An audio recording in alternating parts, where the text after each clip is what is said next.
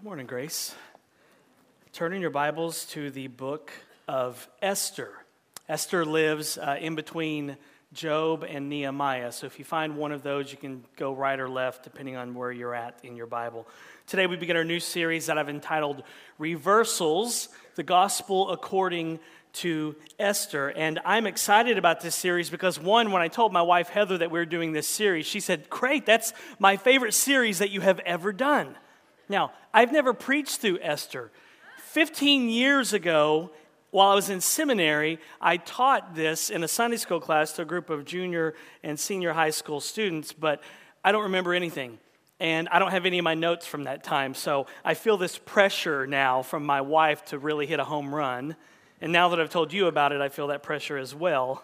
But I'm excited about our new series in the book of Esther. Here's one reason why. As I mentioned a few weeks ago, we were just in the book of Hebrews where it was all about Jesus all the time. And we're now moving to a book in the Old Testament which doesn't even mention God's name once. And so I'm excited about that contrast. The book of Esther, like the Old Testament book, the Song of Solomon, doesn't even mention God's name. Can you believe that?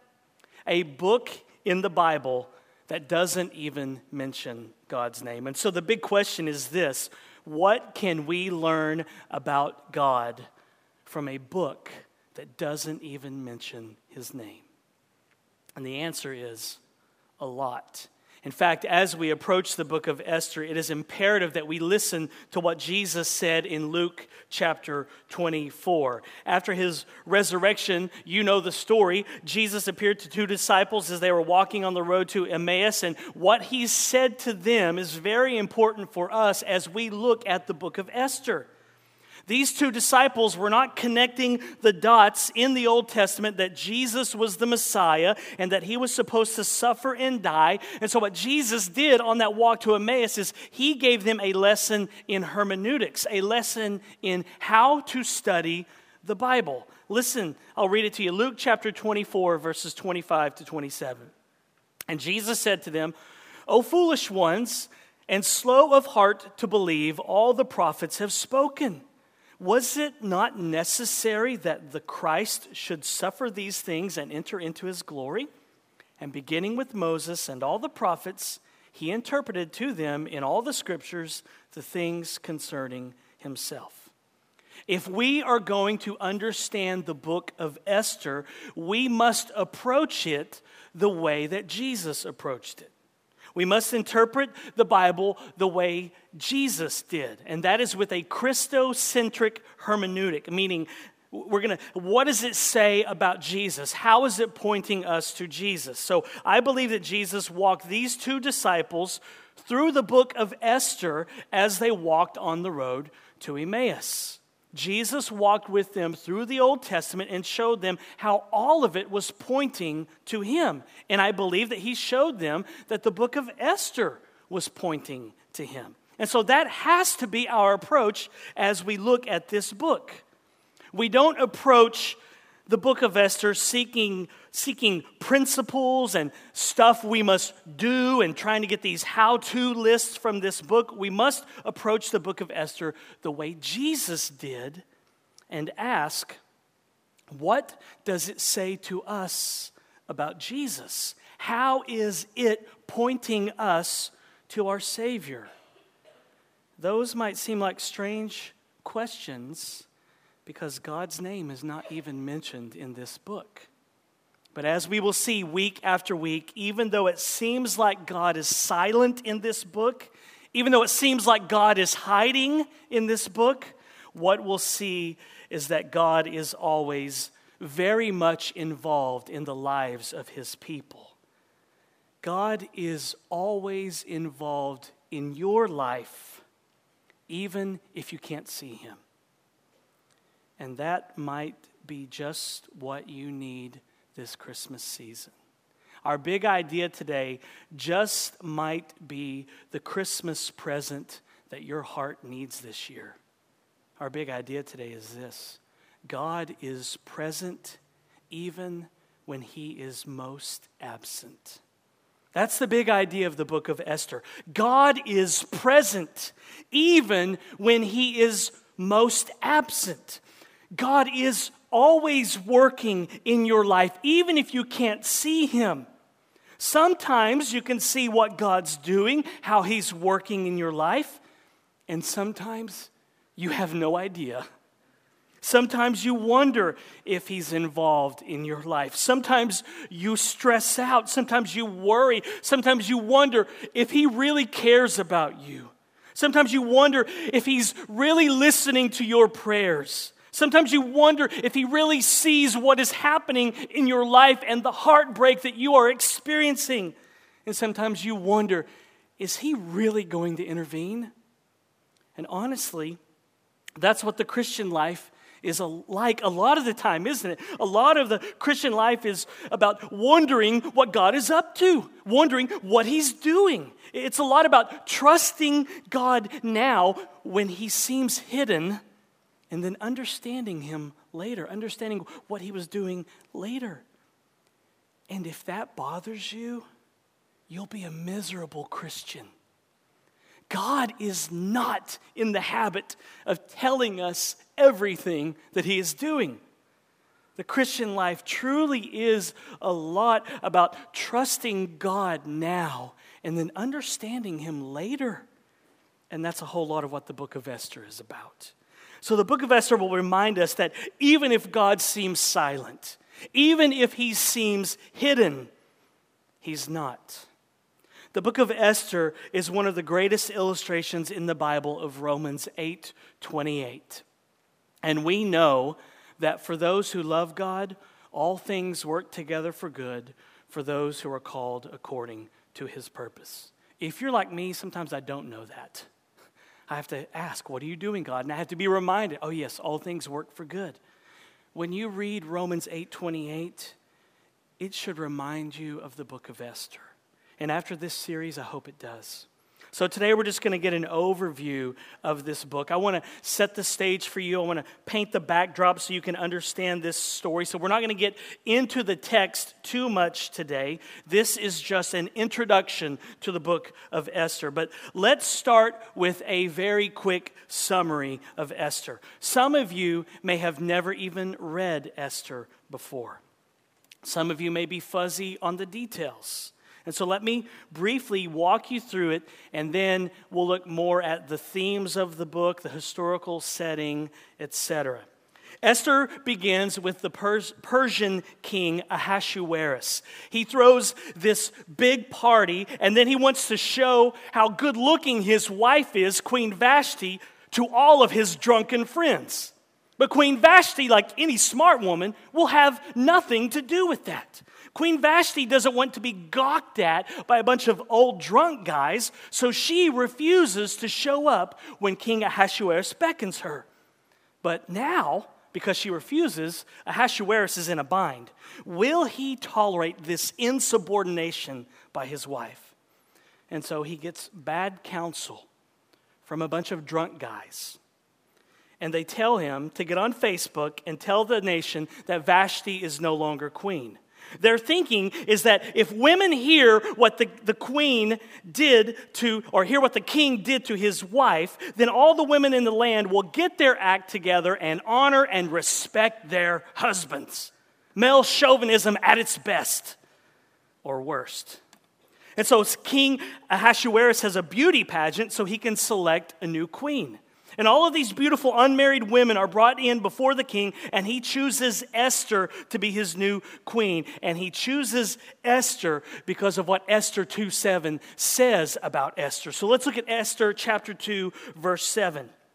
Speaking of her cousin Mordecai, he was bringing up Hadassah, that is Esther, the daughter of his uncle, for she had neither father nor mother. The young woman had a beautiful figure and was lovely to look at. Esther was a supermodel, but she was also an orphan who was being raised by her cousin Mordecai. But when she entered the beauty pageant, Esther did not reveal her Jewish identity. She didn't let anyone know that she was Jewish, but she was chosen to be the new queen because of her figure. In other words, she was smoking hot, and this is why the king chose her.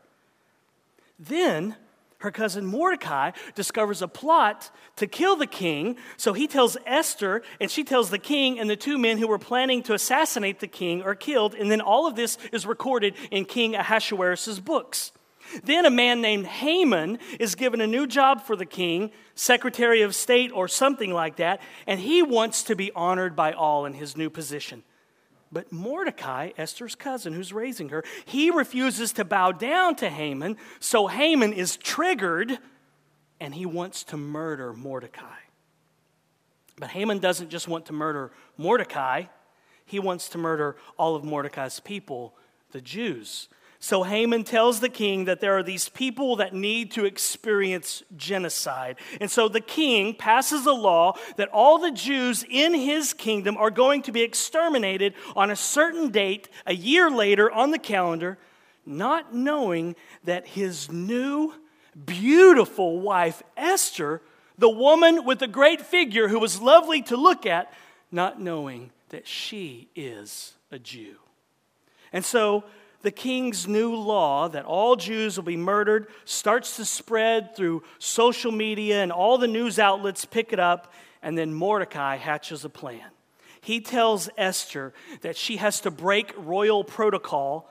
She has to risk her life. She has to barge into the king's presence and tell him what this wicked man Haman has done. And Mordecai lets Esther know that just because she's the queen doesn't mean she's going to escape death. He says all Jews will be killed on that day, including you. Meanwhile, Haman has been building these gallows because he wants to hang Mordecai on them.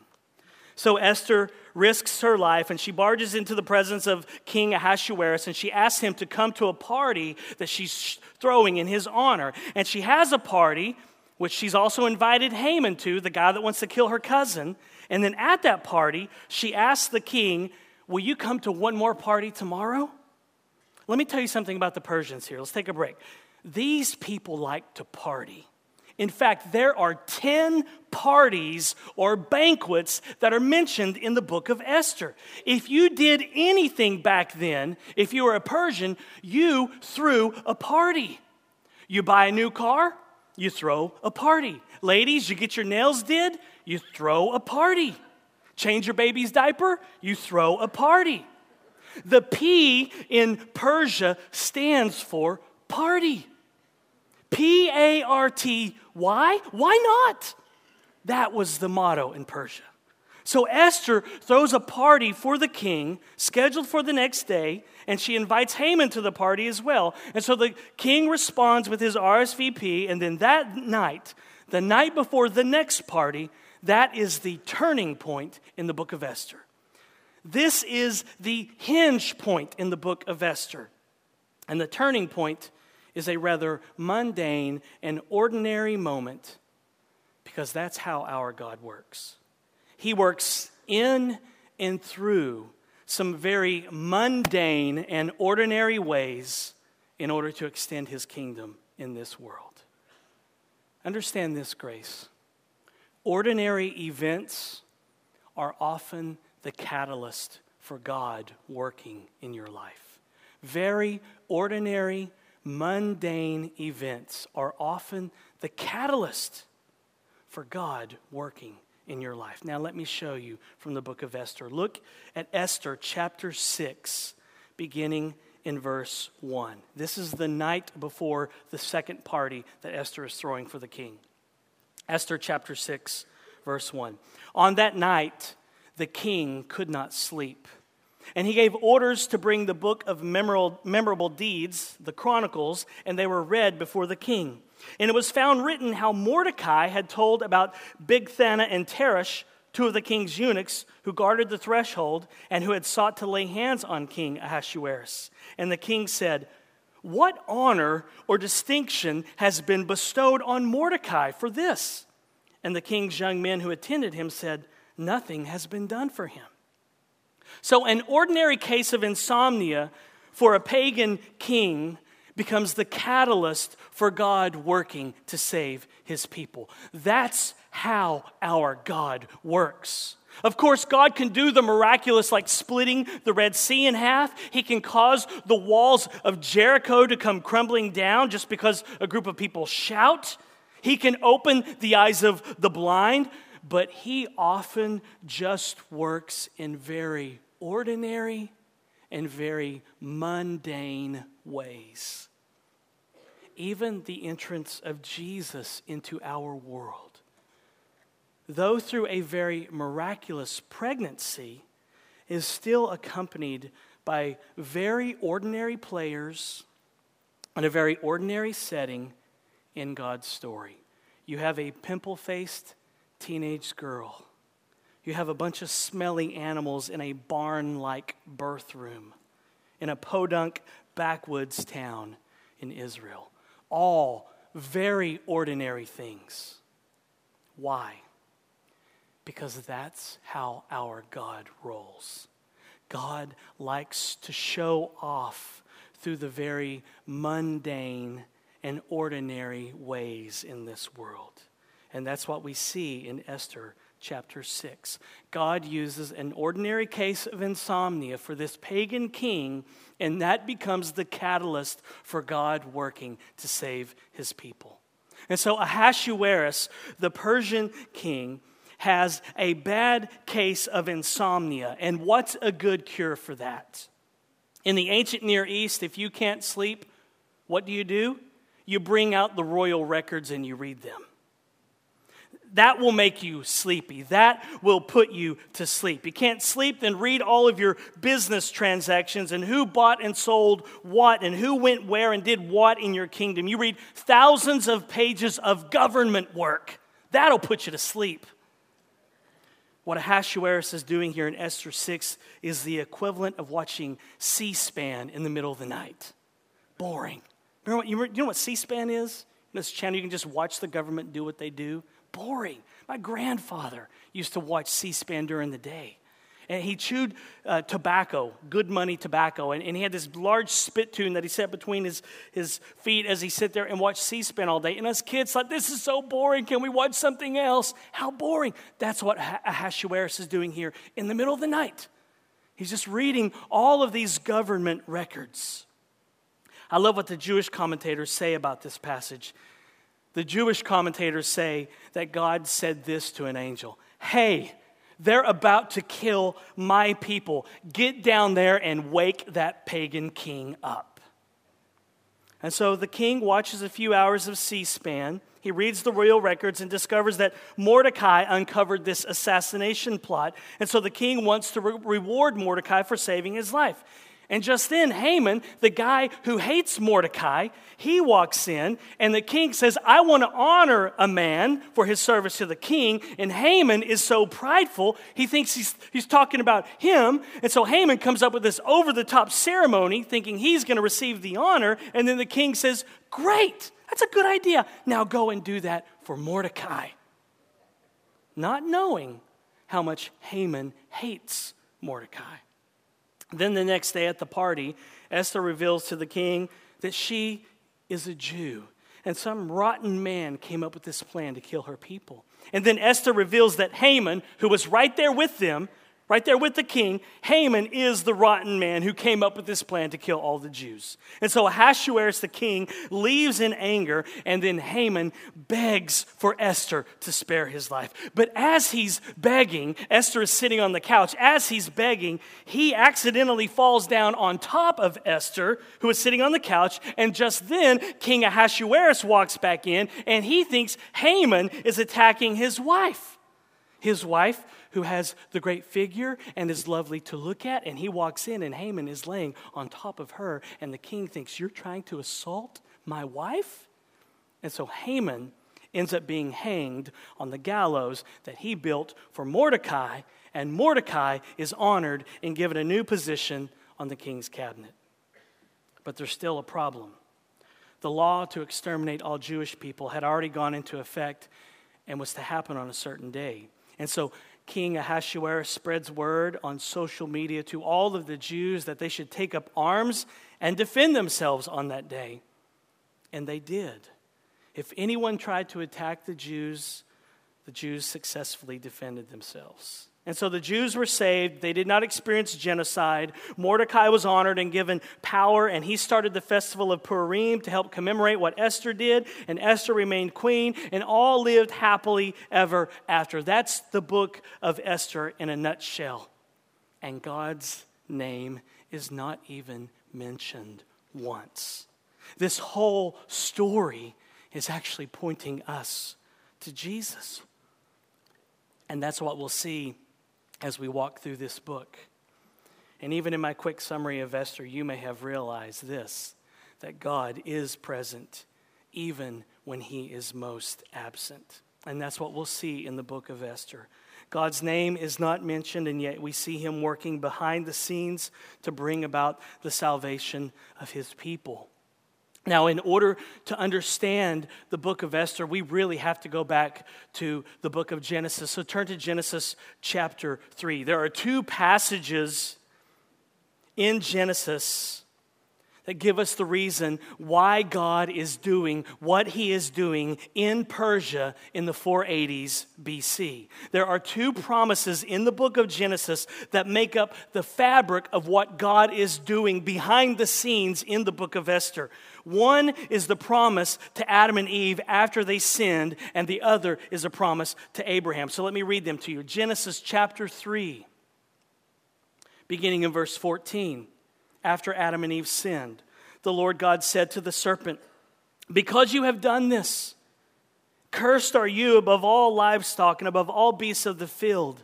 On your belly you shall go, and dust you shall eat all the days of your life.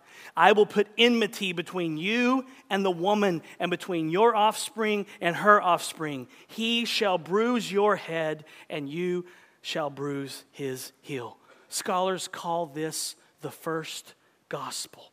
God promised Adam and Eve that one of their descendants would come in order to crush the head of Satan, the serpent, the devil. And so what God is doing behind the scenes in the book of Esther is he is keeping his promise to Adam and Eve. He is preserving the godly line. He will not let the Jewish people in the book of Esther die. He is preserving the godly line so that his son Jesus, who is promised here in Genesis chapter 3, so that his son Jesus can come and redeem his elect people. You have to keep that in mind as you read the book of Esther. Also, turn to Genesis chapter 15, because there's another promise that forms the fabric of what God is doing behind the scenes in the book of Esther. It's a promise that God made to Abraham in Genesis chapter 15, beginning in verse 5. And he, Yahweh, brought him, Abram, outside and said, "Look toward heaven and number the stars if you are able to number them." And then he said to him, "So shall your offspring be." And he believed the Lord, and he counted it to him as righteousness.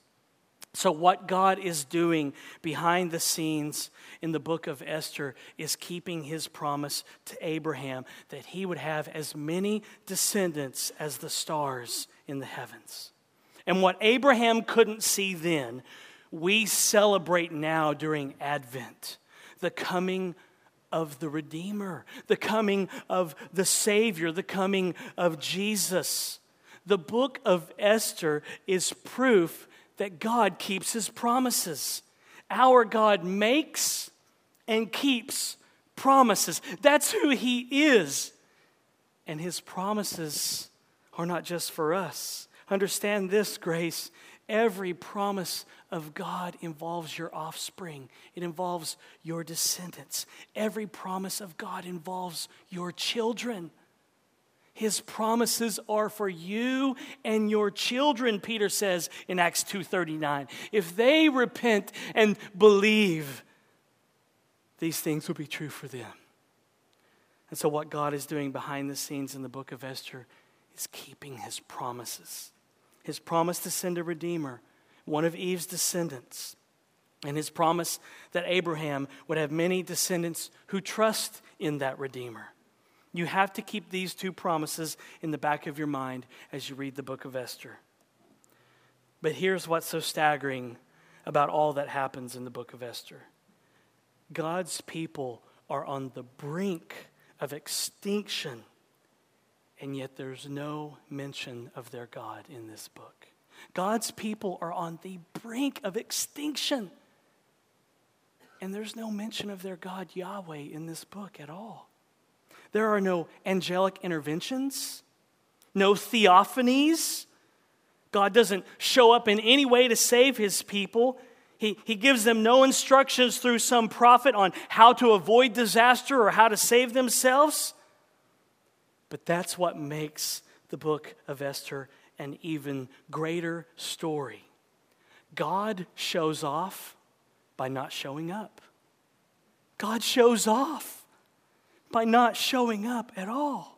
Now, I want to address some introductory matters here, the background to Esther, and these will all be online. My entire sermon manuscript is always put online, so you don't have to write notes feverishly. All of this will be available. But let's talk about a few introductory matters. Number one, the author. We don't know who the author is, but what we do know is that he has crafted an incredible story here. And when I say story, I don't mean that these events did not happen, because some people believe that. I believe the events in the book of Esther are real. They really happened. This is a true story. These people are real. This really happened. But the author, inspired by the Holy Spirit, crafted an incredible story, meaning the way he arranges things is just masterful. And what we'll see next week, he's going to be poking fun and making fun of Ahasuerus just in the way that he describes him. So there's comedy and there's satire in this story. We'll talk more about the structure and the arrangement as we go along, especially when we get to chapter 6, which is the turning point of the story. And I'll show you then how incredible the structure of this story is. Let's talk about the date. These events take place between 483 and 473 BC. And if you know your Old Testament history, you know that the nation of Israel turned away from worshiping Yahweh. They turned away from worshiping the Lord. And you can read about this sad tale in the books of 1st and 2nd Kings. Eventually, the nation was split apart. You had the northern kingdom of Israel and the southern kingdom of Judah. And eventually, they walked away so much from the Lord that he sent them into exile by the Babylonians. But then, Isaiah tells us that God raised up Cyrus, the king of the Persians. Now, Cyrus is an interesting name because in Hebrew, it's Koresh. You might know that name. David Koresh, the leader of the Branch Davidians in Waco, Texas in 1993. That's where he got his last name. He was reading this and he said, I want to be Koresh. I'm the one that God has raised up to save his people. And so that's where he gets his name from. Cyrus in Hebrew is Koresh. So God raises up Cyrus, the king of the Persians, to defeat the Babylonians. And this happens in 539 BC. And then he lets the Israelites return to Jerusalem in 538 BC. And this is what we saw when we looked at the books of Ezra and Nehemiah several years ago. In fact, the book of Esther fits somewhere in between chapter 6 and 7 of the book of Ezra. And so you have some Israelites, some Jews. When Cyrus said, you can go back to Jerusalem, you had some Jews who stayed in what is now Persia, and they did not return to Jerusalem after the exile. Something that they had all wanted for 70 years. And this is very telling that some Jews remained in Persia and didn't return to Jerusalem. It's very telling about the spiritual condition of both Esther and Mordecai. Why did they not return to Jerusalem like a good Jewish person should? Why didn't Esther and Mordecai return to the promised land? They may not be as awesome as we think they are. More on this later. And so the events of Esther take place when the Persians are in control. King Ahasuerus, who's also called Xerxes I, He's the husband of Vashti and then Esther. He reigned from 486 to 465 BC, and the events of the book of Esther occur during his reign. Now, let's talk about a few of the themes of the book of Esther. Number one, the sovereignty of God. One of the major themes of the book of Esther is the sovereignty of God. Kings can make their laws, they can make their decrees, but God is there behind the scenes to act on behalf of his people. He is watching everything that everybody does everywhere. You can't read the book of Esther without coming away with a sense of God's providence. I love how the late theologian Augustus Hopkins Strong describes God's sovereignty. Providence is God's attention concentrated everywhere. Isn't that good? God's attention concentrated everywhere. And you definitely see that in the events that happen in the book of Esther. Second theme is the quote-unquote hiddenness of God. As I've already mentioned, God's name, Yahweh, is not mentioned in Esther. In fact, there's no reference to God at all, not as Savior, not as Redeemer, not as Judge, not as Lord. And there's no allusion to any kind of miracle in the book of Esther. There's no allusion to any sort of divine intervention. There's no mention of prayer, which is strange because at one point the Jews begin to fast. But there's no mention of prayer to Yahweh, no crying out to Yahweh for help. There's no mention of any other aspect of Israelite worship. There's no mention of the sacrifices. There's no mention of the dietary restrictions under the law, which Daniel brought up. There's no mention of the priests. There's no mention of the temple. There's no mention of Jerusalem. There's no mention even of the Torah, God's word, the first 5 books of the Old Testament. No mention of God's law, no mention of God's word by these Jews at all. In addition, there's no mention of Israel's call to come out of the nations and be separate. There's no mention of God's law, which forbade any Jew to marry a foreigner. And yet that's exactly what we see in this book, which makes the supposed character of these characters very questionable. There's absolutely no call in the book of Esther for the people of God to live faithful lives that honor Yahweh in the middle of a secular society, which is very strange because that's what the nation of Israel was supposed to do. The Jews were allowed to return to Jerusalem 50 years at this point in the book of Esther.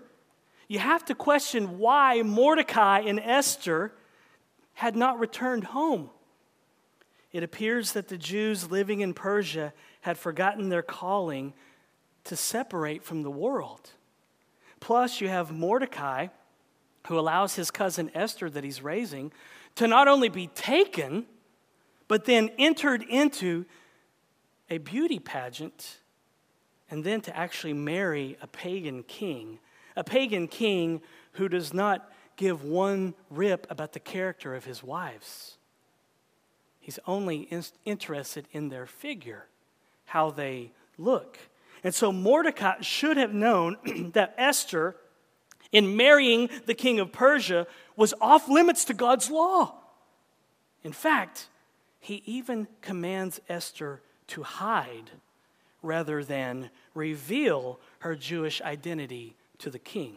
And so these people, Esther and Mordecai, are not as squeaky clean as we may have made them out to be. Or maybe children's Bibles have made them out to be. Trust me, you do not want your daughter to act like Esther. We'll talk about that more in chapter 2. All of this just goes to show us that God's people often find themselves not living as they should.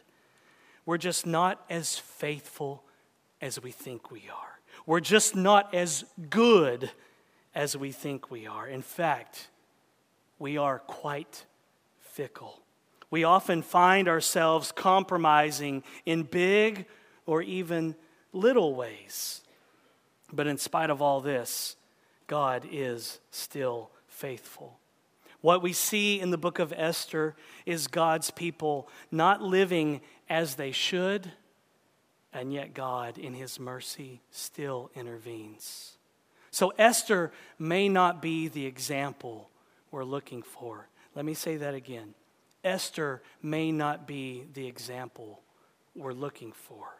And I'll just let that sink in for a moment. There's a better hero who should emerge as you read the book of Esther. His name is Jesus, and he is faithful to his people even when they are faithless. That's what the book of Esther is about. Jesus is faithful to his people even when they are faithless. And that's good news for sinners like us. I mean, think about it. There is someone who barged into the presence of a king to save people. His name is Jesus. And he barged into the presence of God like we saw in the book of Hebrews and spilled his blood on the heavenly altar so that sinners like you and I have free access to his throne of grace. God may seem hidden, and when it seems like he is, remember this, grace. God is present even when he is most absent. The third theme that we'll see in the book of Esther is the theme of coincidences. This is also one of the major themes of Esther.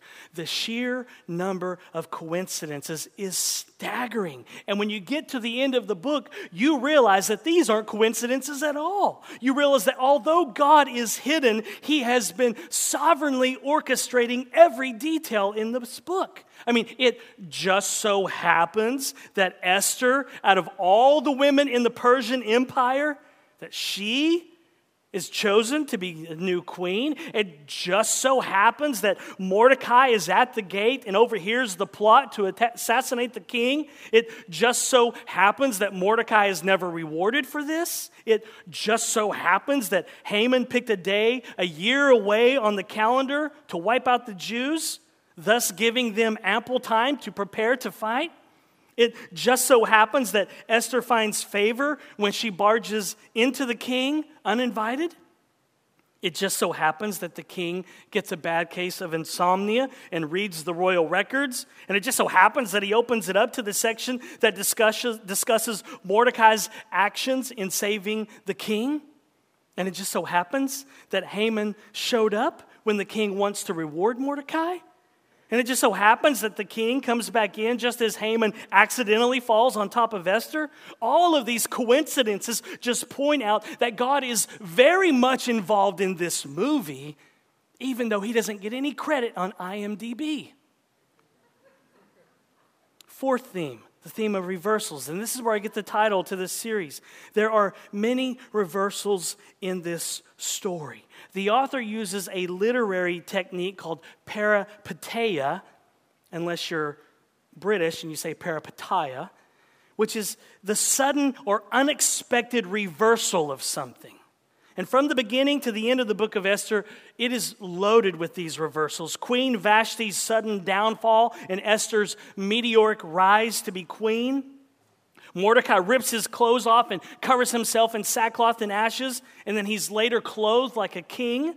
Esther starts off as an orphan. She ends up the queen of the most powerful nation in the world.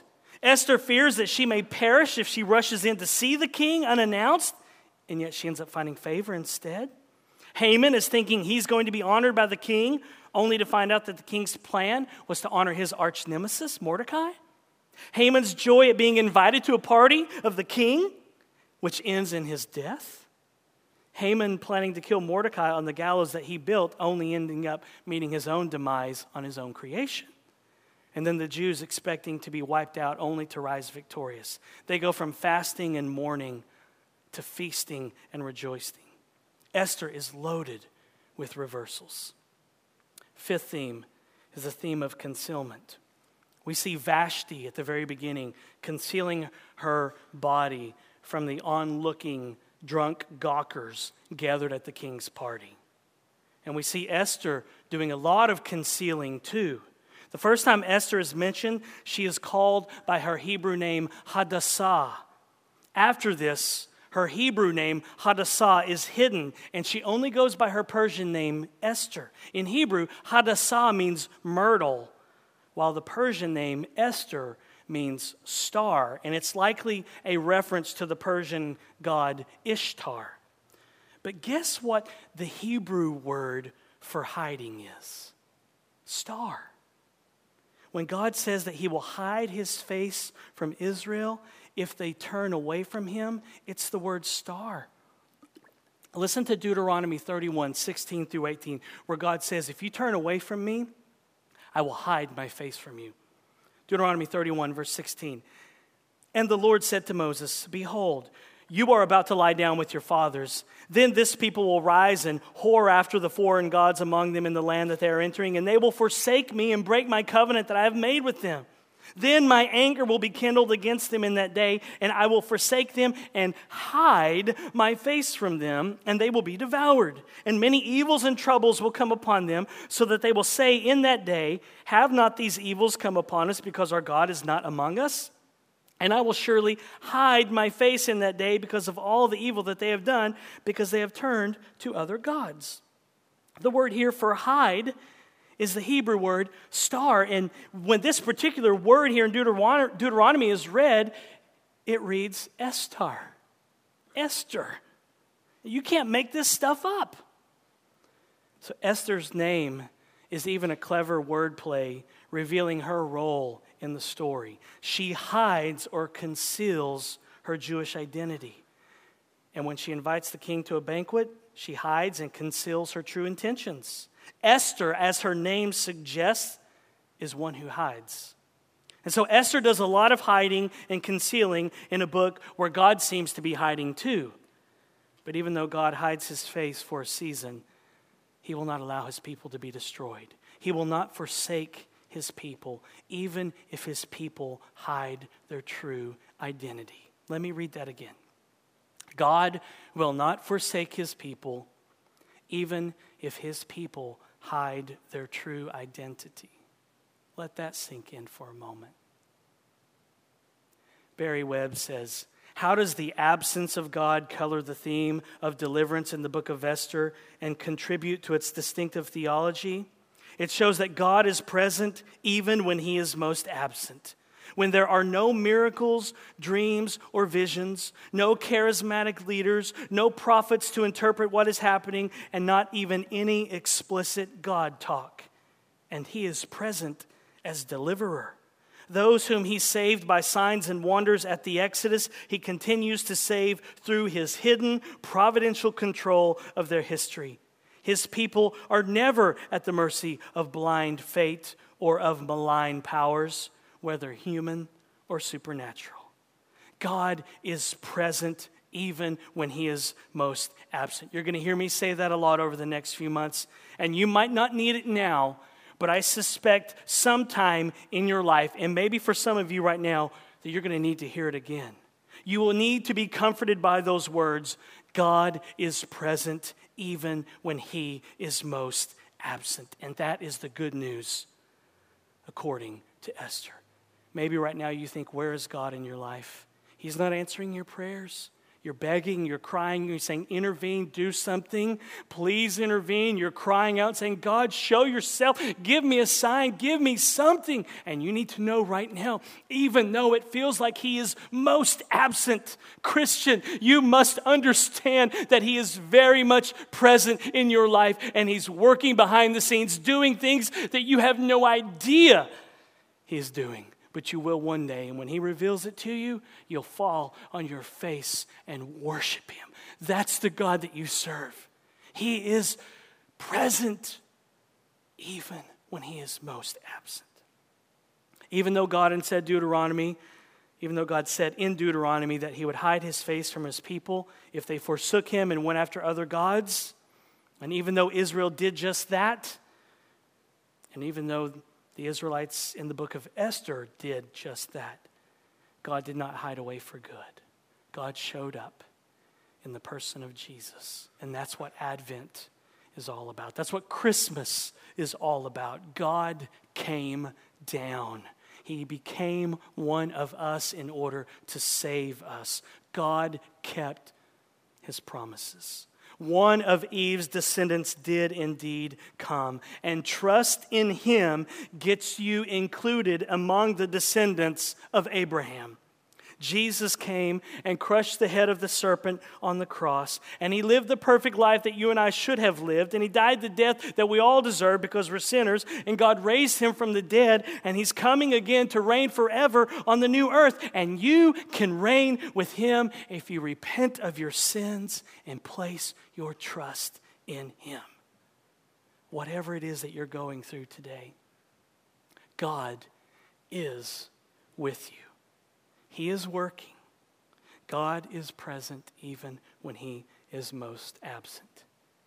May you believe that today. Let's pray. Father, we admit first that we many times play the role of Esther and Mordecai and these Jews that should have been living faithfully for you in the midst of a secular, godless society. And many times, Lord, we compromise in big and little ways. And we confess that because our hearts have been exposed. And we say, forgive us. And we also confess that many times when we don't see you moving according to our timetable and according to our wishes and wants, we begin to doubt that you're there. And we begin to doubt that you care. And so our hearts have been exposed. Forgive us of that. You are present even when you are most absent. May we believe that today because you showed up in the person of your Son. May we believe that today by the power of the Holy Spirit for your glory in our lives and for our joy. In Jesus' name.